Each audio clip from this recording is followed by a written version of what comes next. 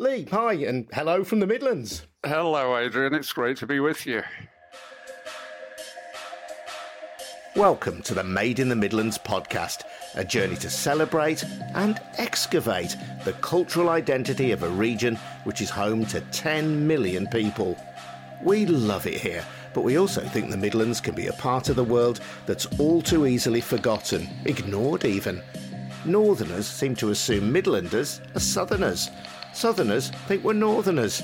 And even people who come from round here struggle to define what unites us. So who are we?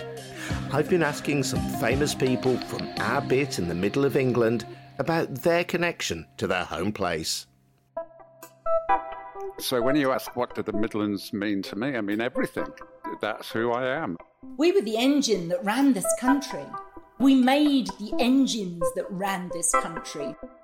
The respect for craft, the respect for skill, the enjoyment of the craft is very much a Midland characteristic. We don't take shortcuts.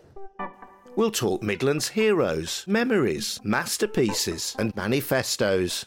For me, it is that continued idea of shining a light and celebrating what we have, what we had, who we are and where we're going.